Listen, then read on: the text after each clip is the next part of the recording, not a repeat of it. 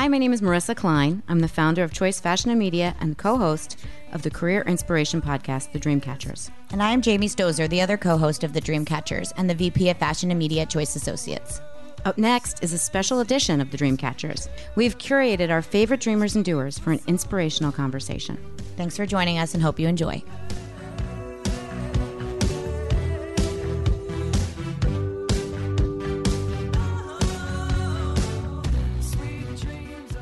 Welcome, everybody, to Luminary Live today, Monday, with an incredible group of women that I have been passively stalking for many months to put together at a roundtable, which is actually, in fact, rectangular.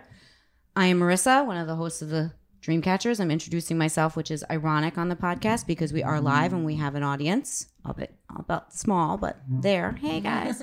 And Jamie and I are excited to hopefully curate and have a conversation with this inaugural group of people, all focused in the incredible world that we work in, which is HR and staffing and recruitment. All of us come to this rectangle yep. business from one angle or another, and there was a reason behind each of my strategies of having you here today. And I look very much forward to our chat and hopefully future chats because that's the way I roll. Hi, I'm Jamie. And as my sister and business partner and better half said, that we are thrilled to be here today. This is kind of one of the things we love most about our job is talking to other people about why they do what they do and what got you here. And I think today what we're hoping to do is not only talk to you about your backgrounds and why you do what you do, but what it is that you offer your clients and coworkers and colleagues each day. Because I think one of the things that our hope is that this will live on and our fellow luminaries and also just in general, our listeners on the Dreamcatchers will get something out of this that they maybe didn't get a chance to get before. I mean, there's a lot of people we know that work for companies that don't have HR, that don't have any learning and development person or a coach or like ours. Yeah, like mine, to ask a question or to pick their brain. And I think when I created even the marketing for this day, we were like, how cool to be able to market this to say, like, have you always wanted to ask somebody this question and didn't have a chance to do that because you don't have someone to ask because you don't have an HR person or your HR person is a generalist who, doesn't necessarily have the knowledge of each and everything. So we would love, we have a guest. Hello. Hi. So I think, and I've worked at companies that do have HR and don't. I have worked at companies where I was the first HR person and didn't know all the answers. And I would have loved to have listened to something like this one day to be like, what would I say if somebody asked me that kind of question? So thank you for being here and for entertaining us and for, sitting in this kind of warm room. We have some air coming in, so hopefully yes. And we're going to go around and have everybody introduce themselves because we think that you do a better job doing that than we could do for you. And I think the one thing I didn't say out loud was almost the title and theme for the conversation, which was giving back as a choice. Yes, giving back as a choice. Obviously at this time of year, it's November. Hopefully this lives on forever and you're listening to this in March. But right now it's November and everybody's thinking about Thanksgiving, which is this Thursday, and how we give back and what we're thankful for. And also our business that we work for, our family business, our dad's staffing firm is called Choice for a reason. And one of the things we were thinking about, we were joking before we got on air about, that I love a double entendre, but essentially that giving back is a choice. And one of the things that we've all done in our careers is made the choice to help other people. So we thought maybe this would be a good theme for Thanksgiving and for November to make one of our podcast themes and panels about giving back. So thank you for being here. So many people are starting to think about what they want out of their 2020, including me. And I wanted a conversation with all of you. So it's not just an election year. So there's other things that we want out of 2020. So we should start from the beginning. Okay. Let them all right, so do their... What I would love to hear is everybody just introduce themselves just a quickie, like who you are, where you work, and why you're here. Go ahead. I'll kick us off. Hi, everyone. My name is Hana Ayoub, and I am a career and executive coach with a private practice. I work for myself. based out of an office downtown in Soho. So this is my first visit to Luminary, actually. Thank you for welcoming me into this beautiful space. I work with both individuals and organizations to help mid to senior level professionals navigate the next steps in their career. So sometimes that means, how do I grow into a better, stronger, bigger, more influential leader? And sometimes it means navigating transition. So I do see quite a bit of synergies with the HR conversation in terms of how happy people are, what keeps people, what retains employees, as well as the need for, staffing and recruitment as people navigate, a multi-pronged approach to cover their bases and really try to get out there and find a new job sometimes. So happy to be here with all of you, get to know you better. Looking forward to a rich conversation, and I'll pass it on. Fabulous. Welcome. Thanks. Hi, I'm Julie Harnik. I am an executive coach as well, working with mid-career professionals, helping them maximize their potential. And I got into that because I think very often people get on a path, sometimes by accident, and suddenly it's 10, 15 years down the road. And I got here because this was the first job I could get when it was time to get a job. And sometimes that works and often it doesn't. So helping people navigate what that means, and especially in this very crazy working world we're finding ourselves in, navigate what might not be a traditional next step. So looking at all the possibilities and all the options. So it often falls under career transition, stepping into entrepreneurship, how you step into entrepreneurship, whether that's like the big leap or the baby steps along the way, or really going for that next level and showing that it's time for you to reach to that next level of leadership. So I've been a Luminary member since February. I love it here, and I'm super happy to be chatting with all you ladies. Nice job, Julie. Wonderful. Hi, everyone. I'm Jill Katz. Hi, Julie. Hi. I am a recovered head of human resources, and that's how I like to describe myself. And I've dabbled in executive coaching, but I have the amazing honor of running an organization called Assemble HR Consulting. And like Choice, I spent a lot of time figuring out what we were going to call our company. And maybe I'll leave it for later to talk about why we're called Assemble HR. We do anything that starts with a C. So we focus on culture, communication, and conflict. And we've trademarked a leadership model called Candor, Courage, and Care. We're not in HR anymore. We're actually in the human being business. And what I think is changing in the world, and the reason that I'm not leading HR in large organizations anymore, is because 5 years ago and 10 years ago, people came to myself and the teams I led to help them with their teams. And now it's about pushing all of this back to the leaders. It's not about HR anymore. It's about every leader. My organization actually plays the role of people and helping leaders be great leaders for their companies. So we are the in-source, outsourced HR team for several startups, companies that either don't have HR or they have a really small HR department. We also run leadership development programs for many organizations. I do a nice amount of coaching, but I'm doing a little bit less of it because I'm really busy with programming. We also have 8 programs that we've developed in-house, and I love facilitating and leading them. So I do a ton of stand-up training, and we do a heck of a lot of social media. So I spend a lot of time talking to myself and my screen and feeling like a complete moron while doing it in my office. The other thing I do is spend a lot of time with my children and being a mom. And that is hands down the most important job I have ever had and ever will have. And the clock on that ticks so quickly. And I turned around and 15 seconds ago, I had a daughter that will be in high school at the end of this year. And that has a lot to do with the story I tell and the transition I've made. And it was the hardest thing I've ever done and the scariest thing I've ever done. And the only regret I have is that I didn't do it 10 years ago. I'm crying. I'm not crying. You're crying. I'm Britta Larsen, and I run an HR consultancy of myself and a partner. It's called It's Britta because I'm one of 10 children, 6 adopted from all over the world, and nobody would learn our names. And growing up in such a large family, it did influence me a lot in how I am as an HR leader because of the dynamics of in my family and as in many companies or all companies, someone's doing really well, and then there are individuals who are struggling, and the people in the middle sort of get lost or swayed to either direction, either positive or negative. So we work with we work with founder-led organizations where the founder's still involved, where I'm directly working with the founder and translating their philosophy and who they are into the actual employee experience.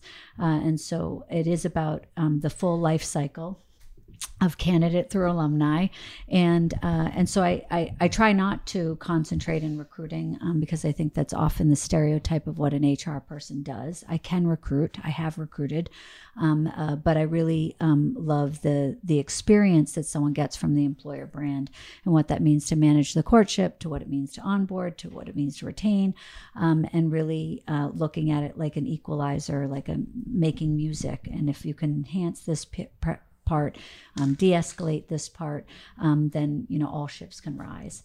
It's been a year and a half. It's been quite incredible after spending 20 years in-house to be able to help multiple companies. But I also struggle a bit with being the only person. So this is very exciting for me to be at this table because I've worked at most often small companies and been the sole HR person. So, and 15 years ago fell into HR at a company-wide meeting where I didn't know I was going to be promoted to VP of HR. And I was the first to laugh. I was still drunk from the night before with the colleagues. And I think I made out with a female colleague, and I was married as a dare. And I just became we're live, all of everyone. these colleagues' HR person, which is probably why I make a great HR person. I no longer do that. Which part? Make out with your colleagues? Make out with my colleagues, although maybe once again I'm getting boring. divorced. So, anyways, but it's very exciting to be able to talk to people who speak this language also. And as far as choice and giving back, I do think that it's wonderful to be able to be the ambassador for a company and an advocate for employees. And as often, and especially in the last couple of years, where it's like HR's deemed as being there for the company, I often correct people that is not. I'm there for the employees, and that's all of them. And yes, the leaders or the founder needs one thing, as opposed to maybe a junior or mid-level person needs another. But I'm only doing my job if I'm actually connecting those relationships and being a translator for what the leaders and the employees are experiencing. I find it very gratifying. And next. I can't imagine why all these people have stepped away from staffing and recruitment. Sarah, welcome. I haven't yet. Yeah. No. Yeah. Neither do we. Well, thank you. My name's Sarah O'Brien Hammond, and I have been in the staffing industry for 16 years. And for sure, I'm the oldest person in my office. And it's a bit crazy when everybody is, 15, 18 years your junior. It's about time that I need to step away. But I've been doing that for 16 years and worked for a national staffing firm, and I'm on the senior leadership team here in New York for a firm called Beacon Hill Staffing Group. And about a year and a half ago, I had this sort of midlife awakening. Like, crisis is a bit too dramatic for me, but I had a midlife awakening that I wasn't really truly fulfilled, despite checking off like all society's checklists of what brings you rainbows and unicorns, as far as getting married and having children and having success and all the things that are supposed to, from society standards, bring you everything.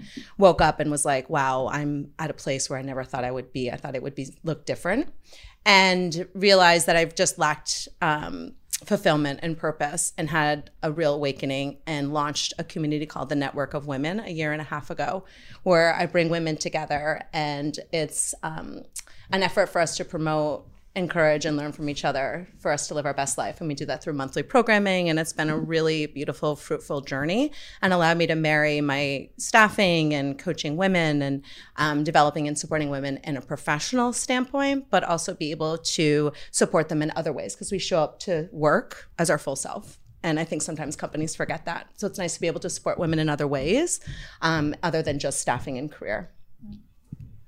Love it. So we are excited at Luminary to be partnering with Sarah and some of her colleagues, which you all will hear about. We'll keep you stay tuned for an announcement in the next couple of weeks.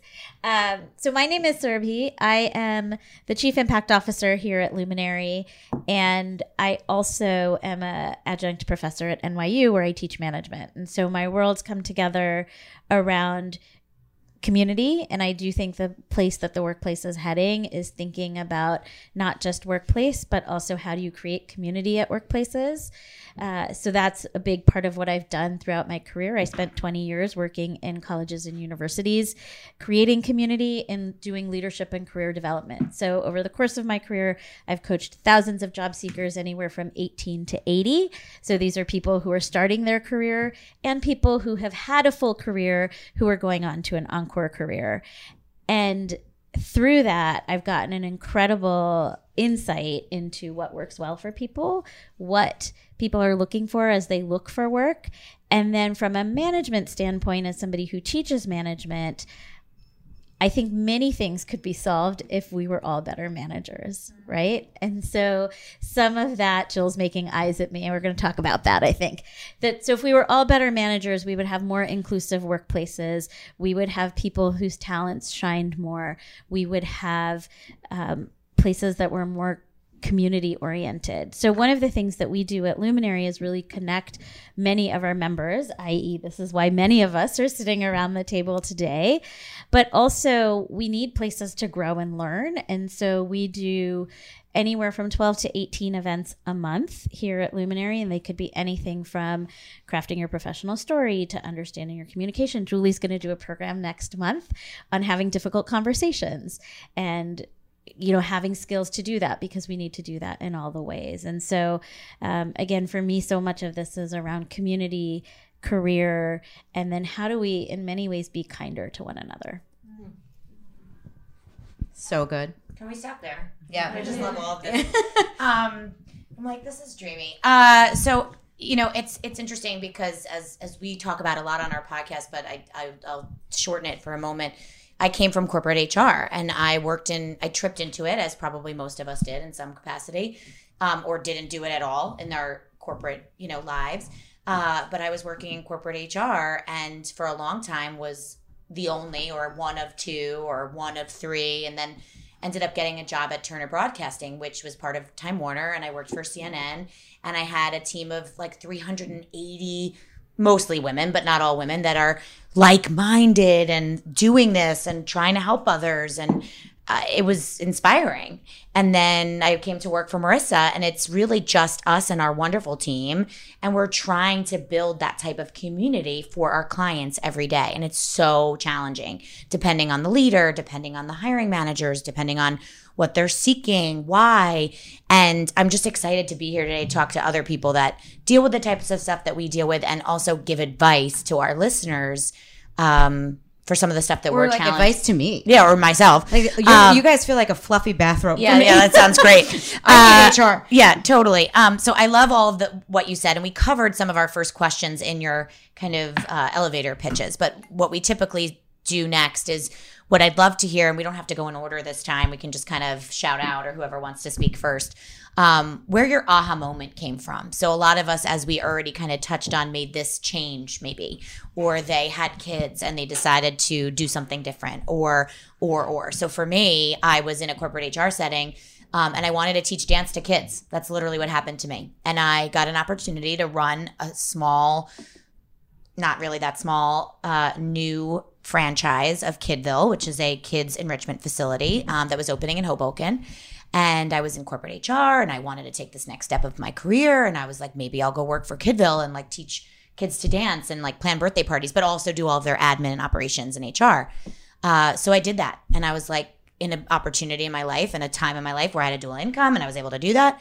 And I did that for 2.5 years until I was almost 9 months pregnant and teaching dance 9 months pregnant to 3-year-olds and sitting on the floor and getting up. 1 second, Miss Jamie's on her way. It was really not amazing. And my husband looked at me and was like, and I was going in at like all hours of the night if the, fire alarm went off because the owners didn't live local. I did. And I was just working to the bone.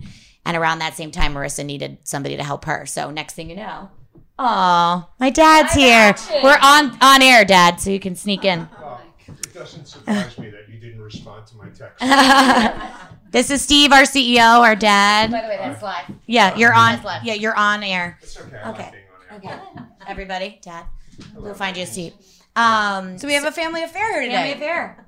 That's Marissa's mom in the back corner. Yeah. So he's our CEO. So as I was about to say, my sister had convinced him about 15 years ago, so about 7 years ago at that point, to open a fashion and media division. And having come from media, I came over to help her run that. So my sister and I run that division together. And around that time, obviously, I had my first baby and was able to do all these things. So I had my aha moment. It took me a little bit.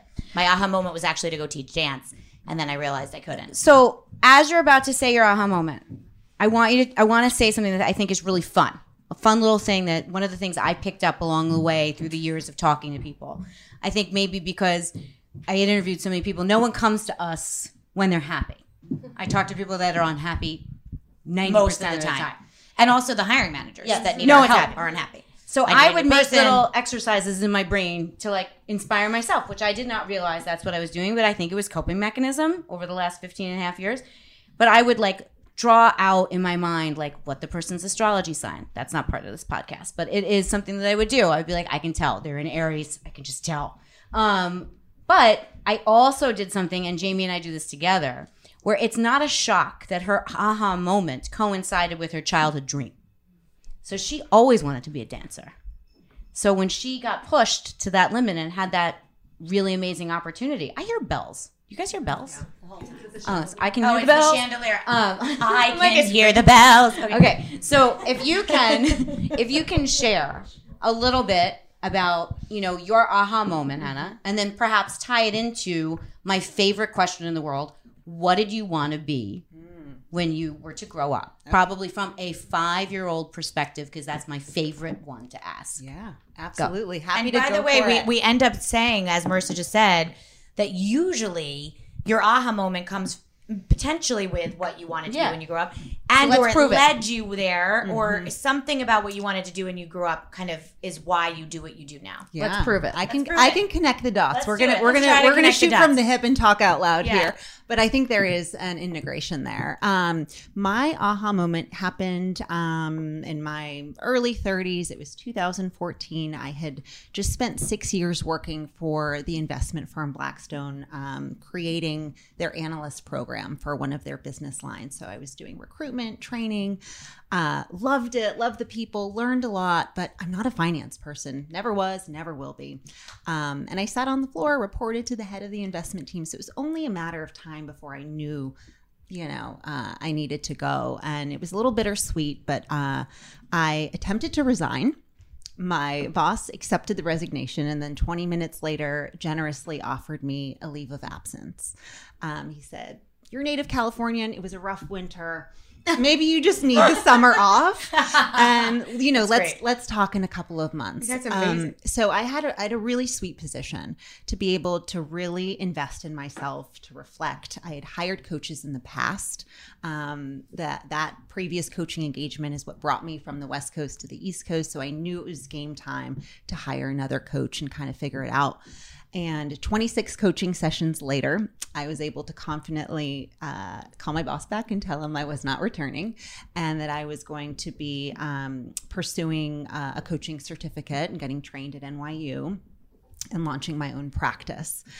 Wasn't a super brief, fast aha moment. I needed really the data and the proof to show myself, I had these skills. It's valued in the workplace. It can be a business. Organizations are valuing it. It's important important for people to feel aligned with their work. And I was pretty close there, and I was in the professional development space. I just don't think that was the right environment for me.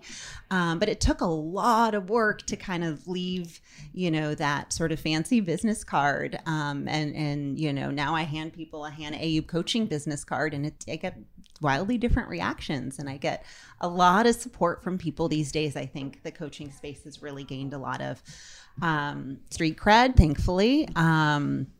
But that was my transition. And that's kind of what really showed me how I can be more aligned with my work. And it didn't necessarily need to be an entire 180. It was a real repositioning of my environment and how I'm doing the work. Tying it into your question, what did I want to be when I was 5 years old? So I wanted to be my mom.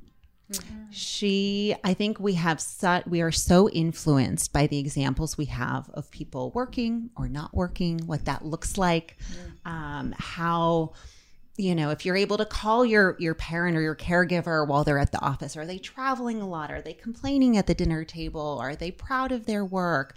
And I, just looked up to my mom. She's a stay-at-home mom. She always said her job was, our success.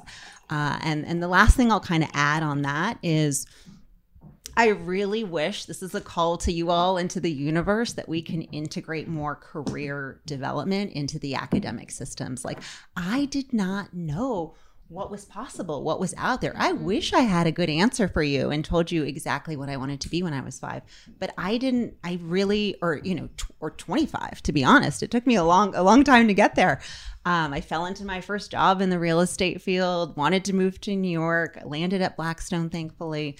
And it took me a lot of effort and conversations to, reflect on what it is you want to do. What I want to do. We talk about that all the time. In fact, Marissa even launched something at as low as third grade. Is it third grade into fourth grade? Third grade into fourth grade at our local school about dreams and what you want to be, and putting it into a vault that we open in 8th grade and all of that stuff, and resume workshops in 7th grade to, as I mentioned earlier offline, but I like to mention always on air, that I went to Michigan, go Blue. And as Ming likes to thumbs up every time we're on air, Jill as well, that I work with the college kids too now, because I think it's so important that we're, especially in this day and age of having everything at your fingertips, for some reason they still don't know. It's everywhere and it's nowhere. Yeah. So I 100% agree with you. I'm sure we're all nodding, because I think that it could start even younger, figuring out what options are good. In fact, we always talk about this with our young candidates. Who are you in your friend group? Are you the one that pays the bill? Are you the one that makes the plan? Are you the one that knows the good hot restaurant? Because likely that skill set could translate somehow into a career. 100%. Like, if you're the one that pays the bill, likely you're good with numbers. And by the way, there's other jobs that are not just being a financial analyst that happen to deal with numbers. Yeah. Career is our human journey. Anyone that thinks that it's not the human journey is lying, right? Right. It's even if you don't work, it's so much a part of who you are. I don't work. I stayed at home. All of those conversations, we deal with it all day, every single day now as mothers too. It's literally almost everything that we talk about. That's at the crux of how I work with a lot of people too, which is kind of reflecting on what are your patterns throughout your whole life. And there's a lot of career strategy information that lives there. And I think we're so groomed to sort of separate that, our work self and our real self. Separating personal professional has always been our MO. I know the bells are hilarious. I think by the time we get around this table, I'm going to be in like a reclining chair. Like, I'm thinking to myself that this was a therapy session. Go, Julie. So I think for me, my aha moment was less about knowing where I was going, but kind of knowing where I didn't want to be anymore. So for me, my career, I had a 15-year career in media and marketing, and I did that. I used to say I had career ADD because I jumped around a lot, which I think now is much more a common way of people operating than I was giving myself credit for. But what I did was I was on the cutting edge of the latest thing in media and marketing, almost by accident. I was in cable when cable was hot. I know nobody can remember that, but I did Lifetime Television's first digital advertising campaign, like the first time ever. What's a banner ad? Like, no one had done it before. I remember when the head of our department said, "Okay, let's try this thing." So when I went from there to video on demand, which now has grown into all of like our Netflix and things like that, went from there into branded content as digital picked up, and then I went into tech. And I was in tech for 4 years as the VP of marketing, and I just got bored. And I was like, I'm too young to be this bored. And I can't imagine spending, I have a lot of working years. If life goes the way I want it to, I have a lot of working years ahead of me. I've always been very driven. This isn't how I want to spend the rest of my career. And so what I did was I gave myself a time frame because I also didn't want to be in that no man's land for too long. So I was like, I want to get to my bonus. I have about 3 months to get there. You know, people are like, just quit. Let the universe take care of you. Sometimes that's a good choice for people. For me at that moment, it wasn't. And so city's so graceful. Yeah. It's such a good place to just take a couple months off. Yeah. No bills. Yeah, exactly. But I gave myself 3 months to explore every whim I ever had. So I was like, if I were to start all over, what would I do differently? So I audited a wine class. I thought about becoming a sommelier. I interviewed. I've always been in New York City. I interviewed for jobs in other parts of the country. Anytime anything came up that could possibly be one of our favorite I mantras said yes. To say yes. And in the back of my mind, I've always been a personal and professional development nerd. Like I'm the one that loves those offsites and those leadership development days. And I worked with coaches the way most people work with therapists. And I just loved it and I ate it up. And I was like, I don't know, other people make their living doing this. Maybe I can too. And I also knew that I wanted to work for myself and I knew it wasn't going to be in marketing. And so I was like, I don't want to, there's much better. My friends, if they're listening, are going to yell at me for saying this. But at the time, I was like, there are better marketers out there than me. This isn't where my passion is. And what I'm learning now, a couple years into running my own business, you really have to be passionate about what you're doing because it takes so much of your energy. And I knew that. And you also have to be good at marketing. And you have to be good at marketing. Yeah. So it is nice to have that in the background. Right. So I gave myself about 3.5 months. And I was like, you know what? I'm going to go and do some coaching training. And because I also knew that I needed to learn about what I didn't know about officially becoming a coach. And even then I was going to leave my job, treat it like grad school. And someone gave the best advice I got was don't do that because staring down a schedule where there's very little commitments can be the most paralyzing thing. So go until you absolutely don't have time on your calendar to do more. And I followed that and that led me down a really great 1.5 years, which is maybe a story for another time of just things opening up when I needed it to. And when I look back at what I want, I wanted to swim with the dolphins when I was little. I don't know if there's a connection there. But when I look back at my teenage self, right, I was like president of Key Club twice, right? I was a leader. I was all about giving back. And I think now that I have found this place that speaks more to me, there are some of those themes when I look back that are really connected. And I'm very grateful that I had the journey that I had to kind of get back to it because I really appreciate it now. So I think a lot of times when I talk to clients, they really make themselves wrong for the journey they've been on. And I think standing in the place of like, it's all just giving you more data points and more information about where you're heading. I couldn't be doing what I'm doing now if I didn't have my marketing career. So that's how I got to my aha moment. Love it. Love it. Jill, I'm excited to hear you. I'm obviously this entire time I'm going to try to think about how swimming with the dolphin correlates. If you get it, let me know. And I'm very happy I got to go before Jill's aha moment. Like, yeah, riding tides, riding with the waves. My aha moment is actually many, many aha moments that came together. I wanted to be a Broadway star when I was growing up. And I actually spent most of my childhood practicing to be a Broadway star. And there was a big moment in my childhood where I actually went and had a singing lesson with a famous singing teacher named Andy Anselmo. And for anyone who knows the business, he had a few other students. Mandy Patinkin was one. Wow. Liza Minnelli was one.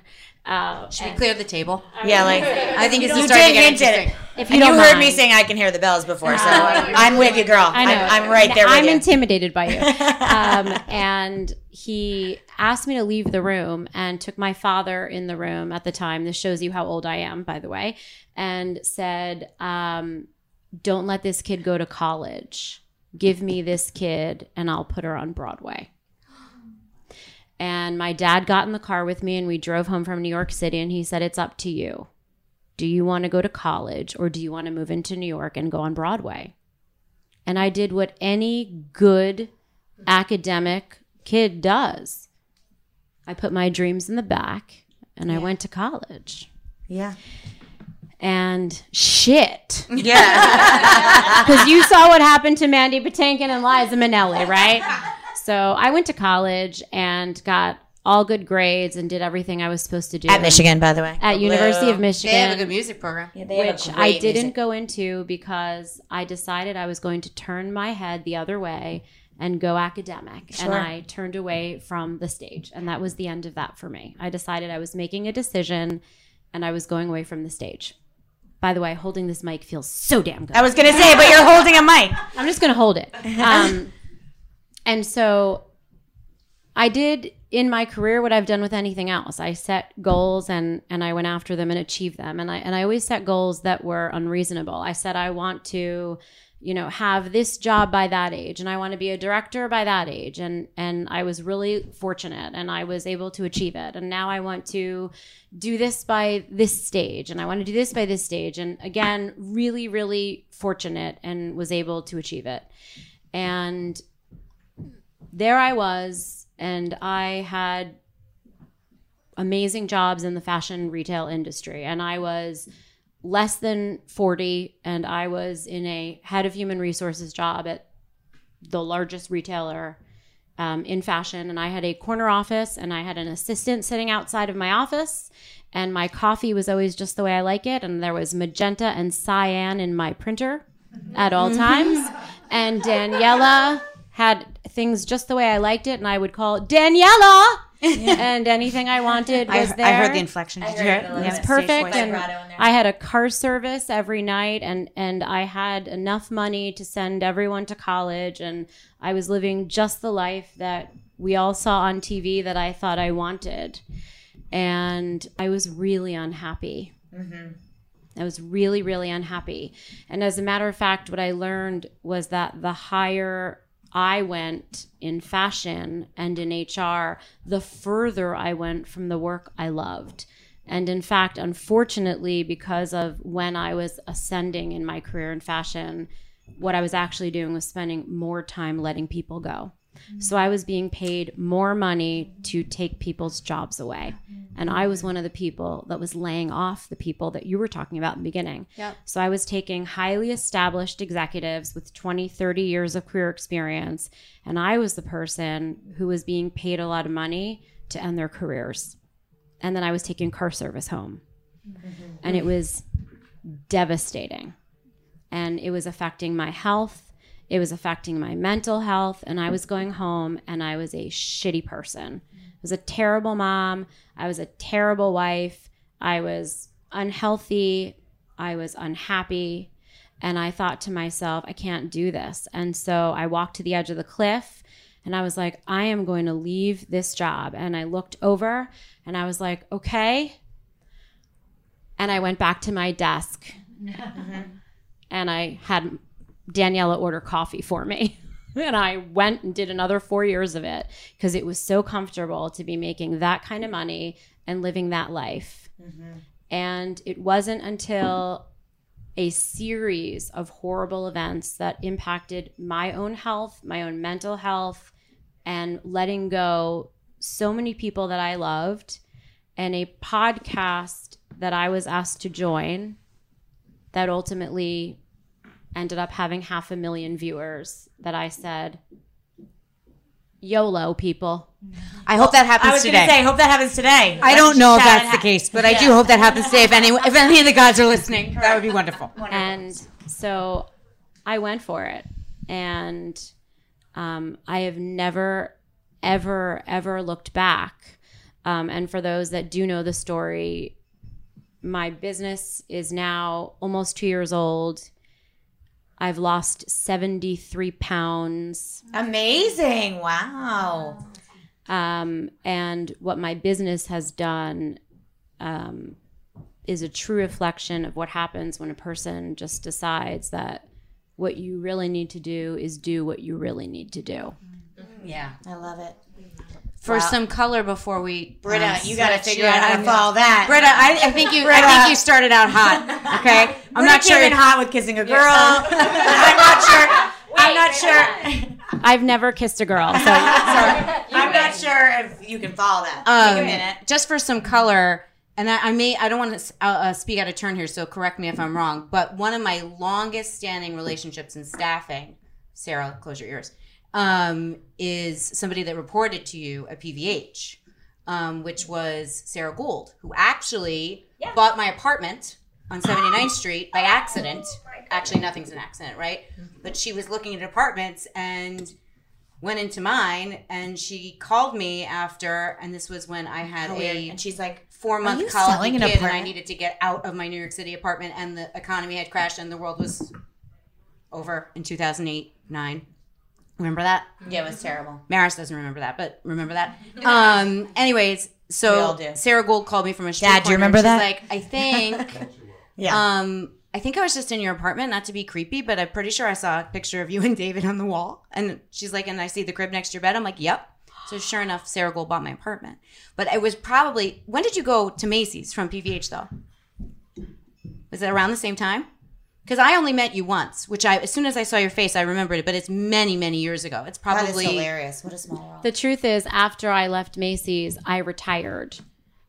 I retired because I was so traumatized by what happened. And during the period of time which I retired, which is another great conversation for working women on another podcast, and we can all laugh about it, is I lasted in retirement for about 5 weeks. I was going to say 40 seconds. Yeah, like 2 days. Because, by the way, Daniela, she can't reach you there. Yeah, no. It was really Daniela, where is my coffee? It was not a good situation. So I woke up in retirement, and by about 8:45, I would call my husband and say, so what you doing? And I had contractors in my house, and he would come home and say, where's the porch? And I'd say, I had them rip it off. And it was a mess. It was a bad situation. And so I had to immediately go back to work, because not having something that I owned that was worth thinking about and being a part of and doing something that was exciting and challenging was not for me. And talking to the wall, and my poor dog was like, Mom, I can't solve the world's hiring issues or candor, courage, and care. I just want to pee on the floor. So, so I took the time off. Then I was at Ellie Tahari. Oh, I don't know if that's on your LinkedIn profile. Yep, it is, but we can't talk about that on a podcast. And then I was I've lost track. It's all good. I just hope you have a porch. Did you put it back? We do. Okay. Yeah. Britta. All right, Britta. Let's hear about the girls. I think I'll start with what I wanted to be when I was 5, which was to work in fashion and to move to New York City. And I think not only I wore out the VHS Working Girls movie tape, and the best. I won't. Do I it. can't sing. You do it, Jill. Although I might. I do have a Tony-nominated sister who I get confused for, and I have been known to sign her autograph. No way. Would we see her in anything? Would we see her in? Beautiful. Yeah. Stop. No. Yeah. Wait, she sang. And there's. She did the. She was Cynthia Weil. She was the not the Carol Kane character. Not Carol. Yeah. Oh my God. Yeah, no. Love So, that show. Love. but I hate Broadway, and yet I've had to go to it for the last 25 years. So oh wow, that's and where you behind- lose I We can be your know. seat filler. Okay. Britta. That's a good show. We'll be your seat fillers. Yeah. Yeah, I have some fun stories about that. But yes, I love it when I come out of the backstage, and they're fans, and they're like, Anika, and I'm like, and then Anika comes out behind me, and they're like, I'm confused, and I was like,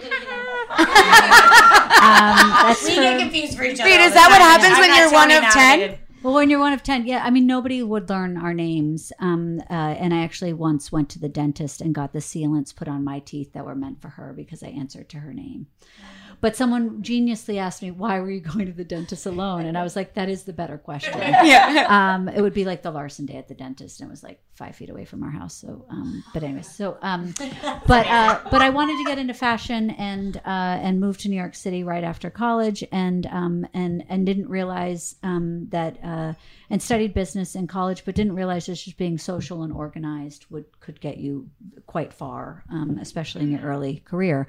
And aha moment. I mean, having a great mentor and a company decide that you should be HR when you have no interest in doing that is beautiful, and what that means for you to really think about how a business runs by great people being treated great.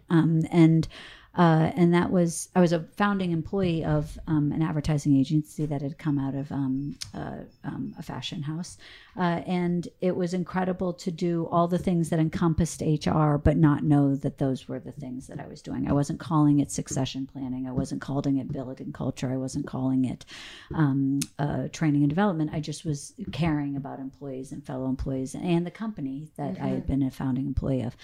And then what launched my own consultancy last year was because after spending 20 years in a world of creative and working with freelancers, I had then worked at a few as head of talent in-house at a few innovation companies, and realized that consulting was a word that I could probably do and be, and had enough experiences then to be that person who had 20 years of experience to be able to help out founder-led companies. And I love earlier sort of what it is to be a great manager and what it means to lead, and also now in such an entrepreneurial and founder-led generation, what does it mean to translate that into the employer brand? So I was really bummed when I turned into HR, because I'd worked on brands, but in that moment I realized, no, there's an employer brand and the consumers are the employees, and so it felt great to sort of, what does that mean to be internal and overhead and not billable, but to help all the people who in their experience. But I love following you. I just want to answer every question. I might just follow you out of here. Well, I actually think that you're an employee experience. And I love that you just said that you were bummed when you found out that you were in HR, because I am part of the movement that I'm trying to push is to abolish this concept of human resources. And when I go out on the speaking circuit, I do talk a lot about how we are no longer a department. When I started in HR years ago, we were a department. We were a place that people came to share their issues and get their problems solved. And now we should be a racquetball concept. It isn't a place, it's a concept. And so I'm glad you're bummed, because what you do and the way you describe it, by the way, is amazing. And I'm following you now. I love what you're doing and how you're talking about it. And it's employee experience.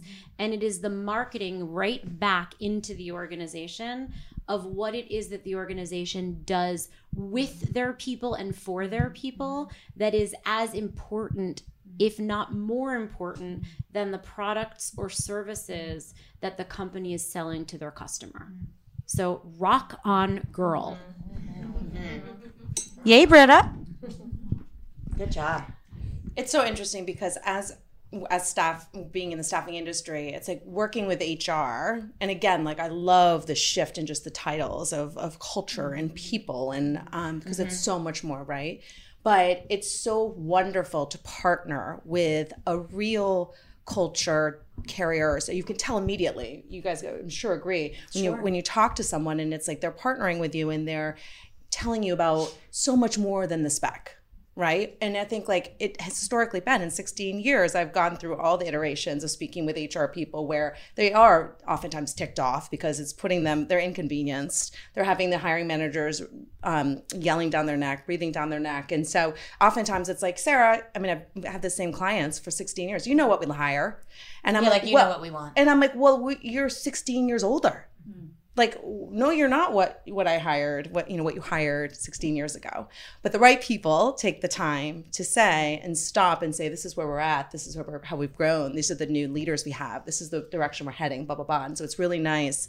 And you can see that shift, even though I'm not in HR per se, I'm staffing, but clearly I'm in that world. And so as a person who is a complement to the HR world, it's nice to see that shift. And those are the partners that I now, when I get a chance to do business development, that I like to partner with, to be able to work with folks who look at it from that lens.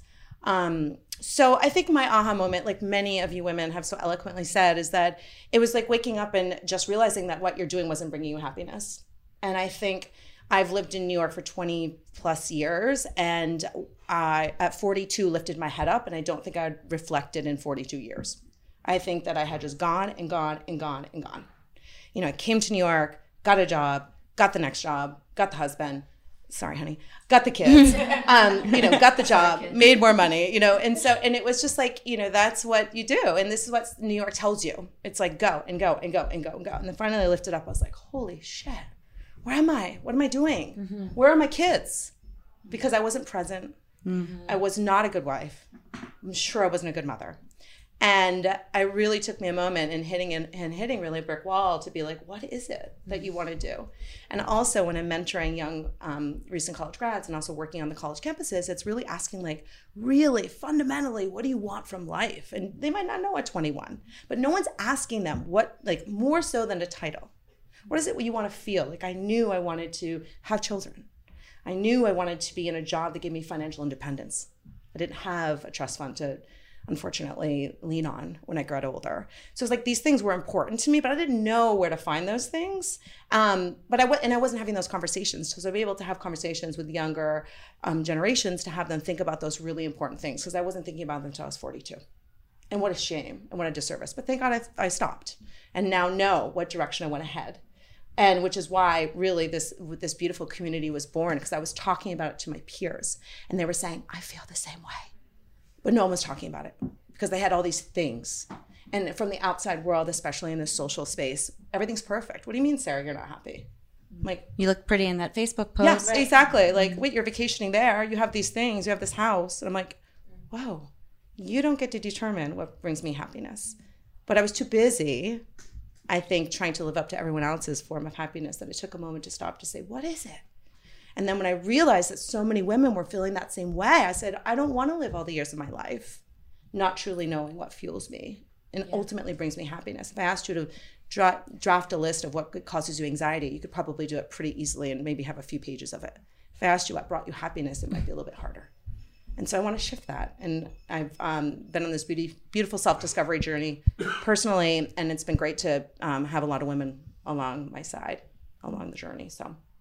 And I always wanted to be an educator. Okay, there you go. Sorry to interrupt you. Yeah, I was going to say, but where did you? I always remember, like, I grew up in Vermont, lining up my teddy bears and like speaking to them and teaching them.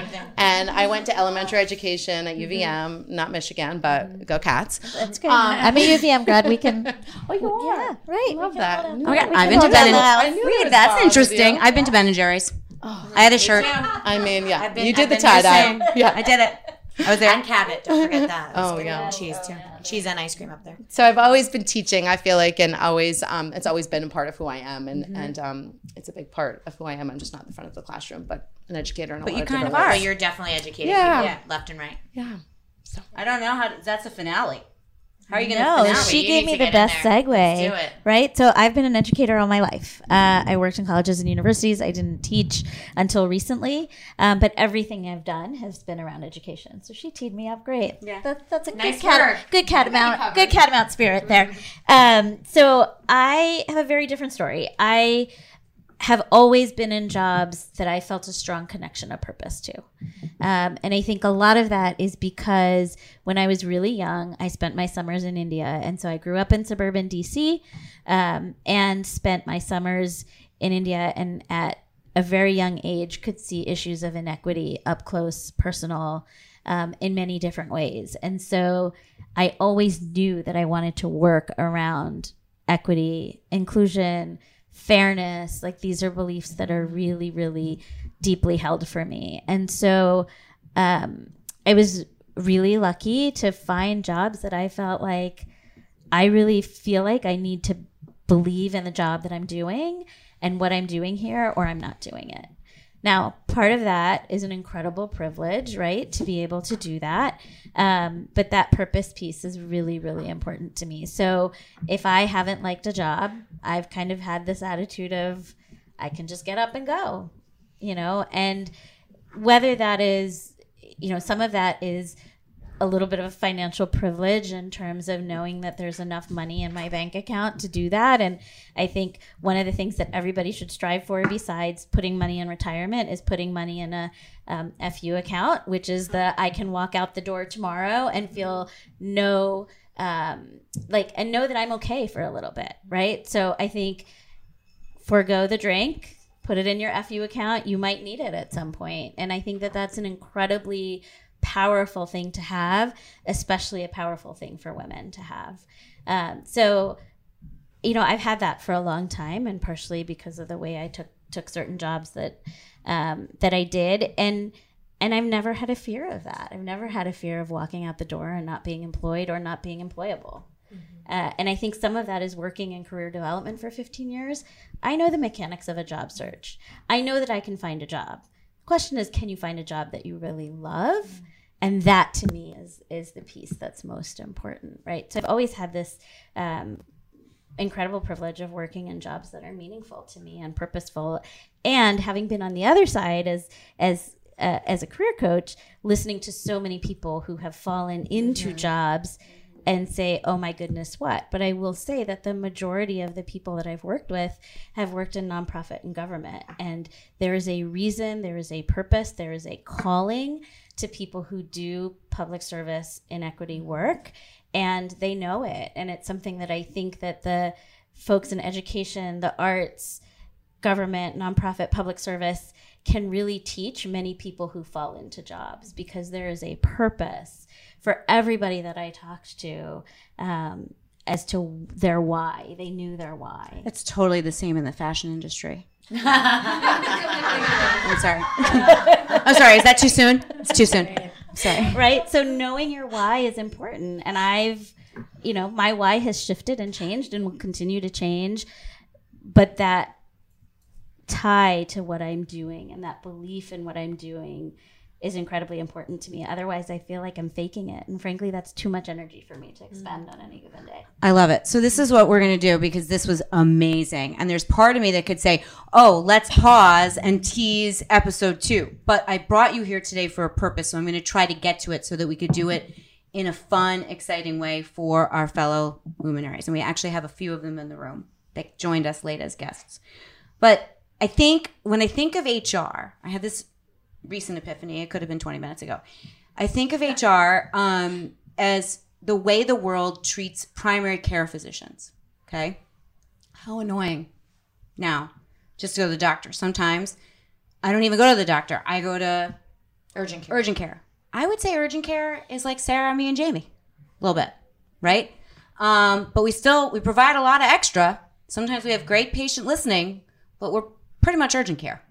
But I think from a physician analogy standpoint, for people that just started a business and or are looking to grow their business, you have specialties in HR that, for instance, all of us collectively are definitely on the same playing field. But I may say, you know what, that's not me. I'm going to refer you to a specialist. And I think you should speak to my colleague, Britta. And or, if I feel like the job search that was given to me is not really 100% comfortable for my business or my client, I may, because I'm confident enough in my business and my life and my efforts out there, I might refer to someone like Sarah and say, she does what I do, but I think her and her team are better suited, because I'm tired of sitting there not referring out to people, which is the truth. I also think that there's something to be said that, maybe there's one particular coach that's a better fit for another particular coach. No different than you had 26 sessions, right?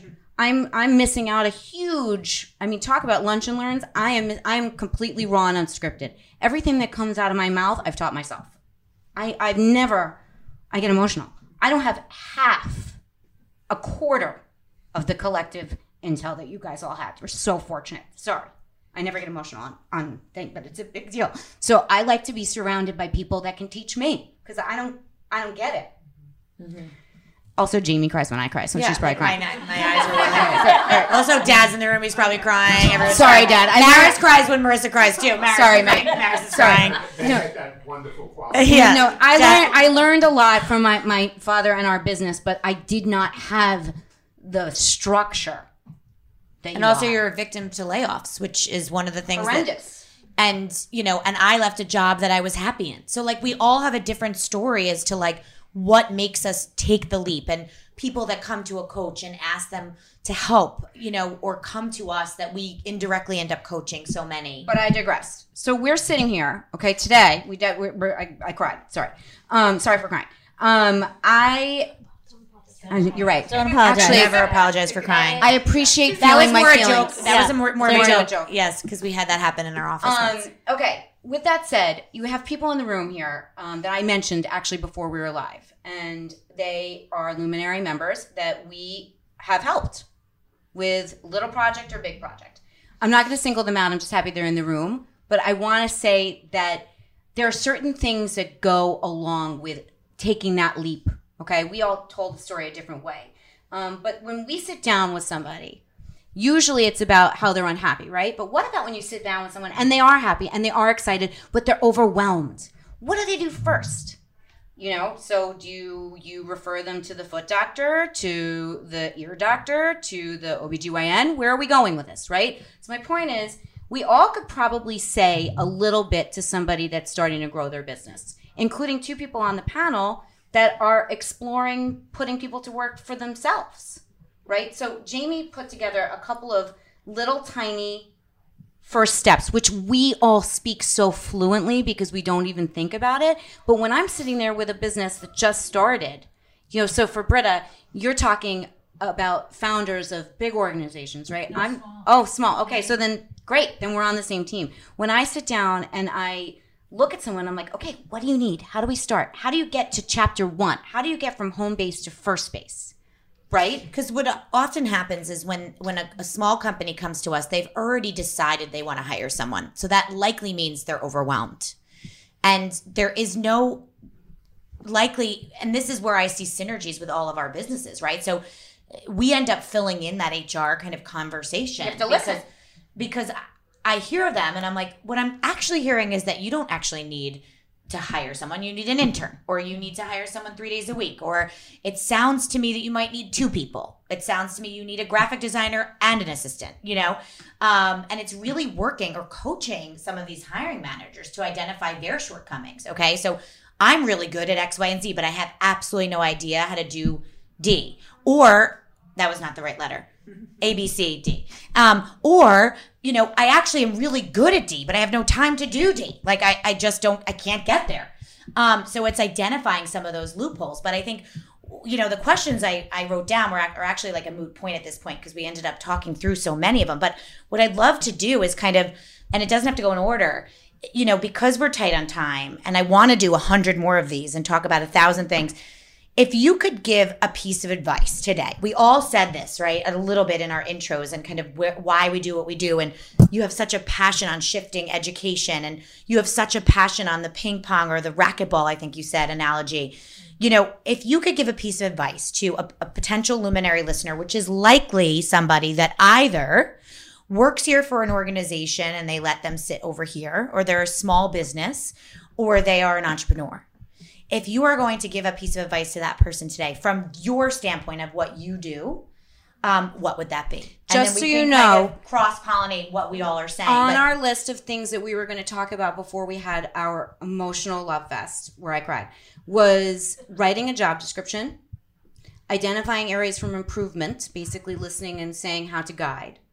I loved, someone said something earlier, I think it was Britta, where you talked about what you can offer your employees, which, if I'm allowed, I have Samantha in here. I said I wasn't going to call you out, but I wanted to use you as an example. Hi, Samantha. Is, as a young business, like maybe you can just pay for someone's Metro card. And if you can offer that and you didn't think to offer that, it's something that we could be doing to say, if you can offer something super little to someone, like for us to be able to offer Maris the opportunity to work at Luminary sometimes, so she's not at the office alone. Things like that, because we're working out of New Jersey. The littlest things can make, especially a junior level staff member, super empowered and excited. That's what Luminary has given us. Surabhi, thank you, and Kate, because this is beautiful and amazing and has sparkling water on tap and wine on tap. And we can't offer that to Maris as a new grad. But if she can get that here, even if it's a couple days a week, how cool is that for her? So that was one of the things that we were talking about. Or She doesn't drink the wine at work, Mom. right, yeah. Maybe at the end of the day. And then things that come up often with compliance and like New how York about State law New and York State payroll. law is a and big deal. like Just, it's a big deal. How do you teach that? I mean, we deal with it from a staffing perspective. My dad, I swear, when I first started working for him, his hair was pitch black. Everything that's happened he left. Everything that's happened in the last 15 years in staffing with labor laws, all these things. I mean, you can't just hire someone and not know some of it. Otherwise, Also you for could be you in trouble. or somebody like you guys who, you were given something like called a leave of absence. Who knew that existed? Could you ask for that? How do you ask for that?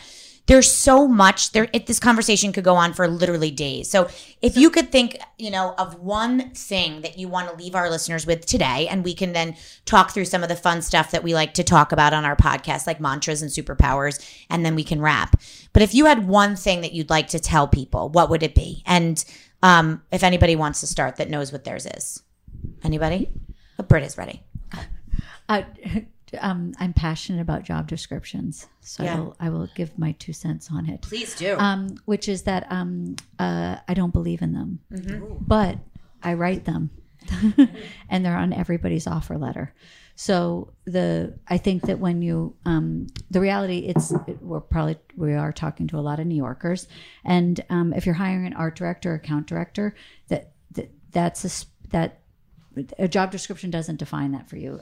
People should know, if you're going for an art director or account director, what that means.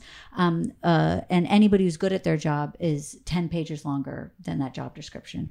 But it allows you to have the conversation when things aren't going well on what's not going well. So even if a job description is generic, and I don't like them, I love the ones that are far more specific and tell you about culture and sort of tell you how to act. And I feel like the job descriptions is sort of the tool. I much more like roles and responsibilities and who you're interacting with. But the absence of them is a problem and is problematic. So even though I don't believe in them, they're a very necessary tool as far as the process. And if you're 2 people or if you're 20 people, referring back to it is a very helpful tool. I give advice a lot to people that don't know how to write one, or struggling, is literally keep a diary for a week and just write down the things you're doing. And that's how you can write what your job description is. If you Google the role on LinkedIn, you're going to find 100 others, and that's a helpful tool when you're writing your own resume. So that's for coaches Yeah. to use as well, or staffing people when we're having conversations. If you can't figure out what bullets to put on your resume, just take a minute and write down everything you do. The other piece of advice I have is that if you just look at what makes up HR, and if you are not, as a small business, making sure you have an org chart or compensation design or like opinions about each little check mark that is HR, and I struggle with I've always struggled with calling myself HR because I've always felt like I needed to preface that as like, no, I'm cool HR. I'm like I'm like approachable HR. I like invite really me to the understand happy what hour. you're doing. Yeah. Like I know what completely invite me to your happy hour. 'Cause I'm definitely inviting Britta for sure. But there are tools within HR that are super helpful, and I love all of the new titles in everybody's role, but I get a little challenged by when people are called people and culture, but maybe don't understand compliance or don't understand the laws, because I do understand the laws. So I struggle with like, what is the right term? And it feels like HR feels like lawyer. Like how lawyers can't call themselves a different, like you're a doctor, you're a lawyer, you're HR. Although I hate the stigma attached to HR. I'm also a white, enthusiastic blonde woman. So when I turned into HR, I was like, I'm the fucking stereotype of HR. But anyways, that's Sarah. I was just going to say, just to piggyback on the job spec, I do work with a lot of entrepreneurs and people who are growing their business. And oftentimes it is a real brainstorm session of sitting down in a room and they're like, so I found something on Google and this is the job spec. I'm like, wait, but let's just stop for a minute. Like what are you doing that you don't want to be doing? And what's taking you further away from the business? And like, that's your job description. And I think sometimes it's not that difficult. Like it makes total sense to us. Cause again, we've been doing this for so long. People can't see what They we can't see. see It's right in front of them. Yes. But like Sam's best use of her time is not necessarily like, running a report or I don't know, I don't know their business well enough, but she probably could be using her time in a lot more effective Efficient ways. Yep. But I do think just having somebody to say, listen, it's not that hard. Let's just take away the things that you really aren't that great at and recognizing what you're not that great at and what you truly are called to do, and let someone else take away that stuff. Anyone else want to comment on the one piece? I mean, I was going to build on that sort of similarly too. Like, in my business, I'm working much more with early entrepreneurs. So it's still in almost the side hustle phase or just those initial steps. And people so often have the mentality that they have to do it all themselves, right? We mentioned before that I was lucky I have a marketing background, because for the marketing piece of it, I can tap into that. But for a lot of people, they don't. And they're going to spend all this time learning something that they don't have to learn. And so one of the things that I learned stepping into the entrepreneurial community is that it is a generous community. It's generous at Luminary. It's generous when you go out there. So ask other people what they've done. You don't have to figure it all out yourself. And I think you start there, and then you get to the place where these guys were talking about. But know that you don't have to be every single thing. Is that swimming in a pack of dolphins? I'm just curious. I don't know. That is swimming in a pack of dolphins. Is it a school? It's a school. It's a school. Not a pack. What is a group of dolphins called? I don't know, but we're in one, and that's very relevant. So There I you think admitting that you don't need to know it yourself and tapping into other people. I love it. Did you have something to add to that? I do. It kind of ties to what Britta said about referencing a job description for as a benchmark. And so from a coaching perspective, my advice would be around engaging in ongoing dialogue around feedback, praise and criticism, and building action plans accordingly around both. I think as employees, we oftentimes are waiting for the criticism and what we can do better, and we kind of miss the opportunity of doing more of what we're doing well. So in terms of this conversation from, and potential listeners who are, founders or business owners, as well as, individual professionals navigating their own career, I think, if you're the employee, initiate that dialogue, ask for feedback on the fly. I did well, thanks. How? Why? Why are you complimenting me? And from a manager's perspective, giving more color around that, whether it is positive or negative, for the sake of, giving people helpful feedback. I think that's something that would serve individuals and organizations massively. And in small businesses, you learn from the new person that helps you. Because when you've never really had anyone help you before, their effort in taking it off your plate is the reflection that you're looking for, so that you could say, wow, that was really great because I could. Yeah. And that's how a job description or a hire or something can turn from an intern to a 3-day-a-weeker, or from a 3-day-a-weeker to a full-timer. So I would only add that the taking things off your plate is great. And you also need to add one thing on, which is the time to manage the person that you are bringing on, 100%. Whether they are full-time, part-time, half-time, 1 day a week contractor, because I think that we have in our general psyche that we hire someone and we don't need to think about it. They'll just do it.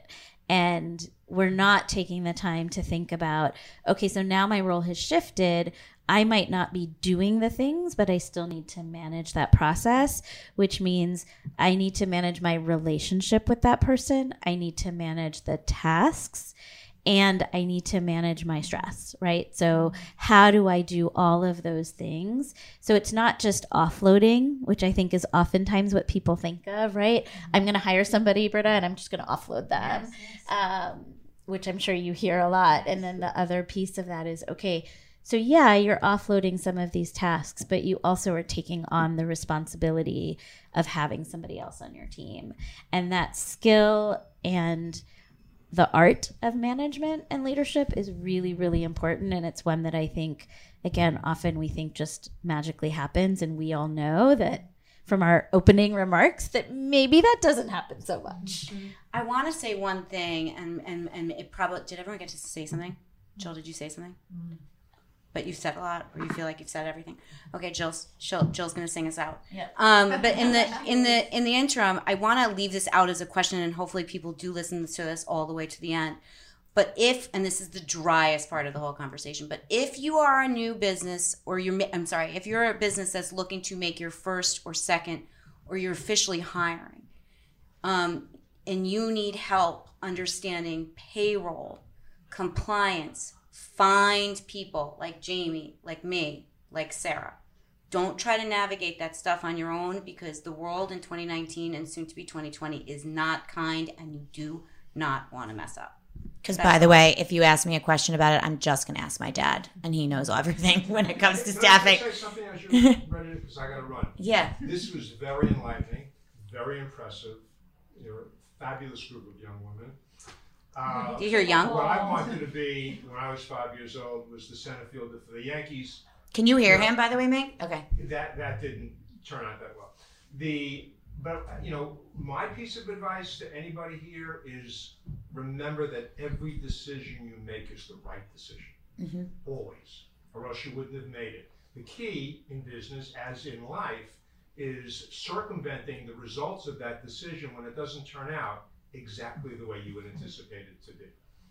It's that simple. What was your other major sage sentence, which was my 15-year lunch of learn? Was there it is. There it is.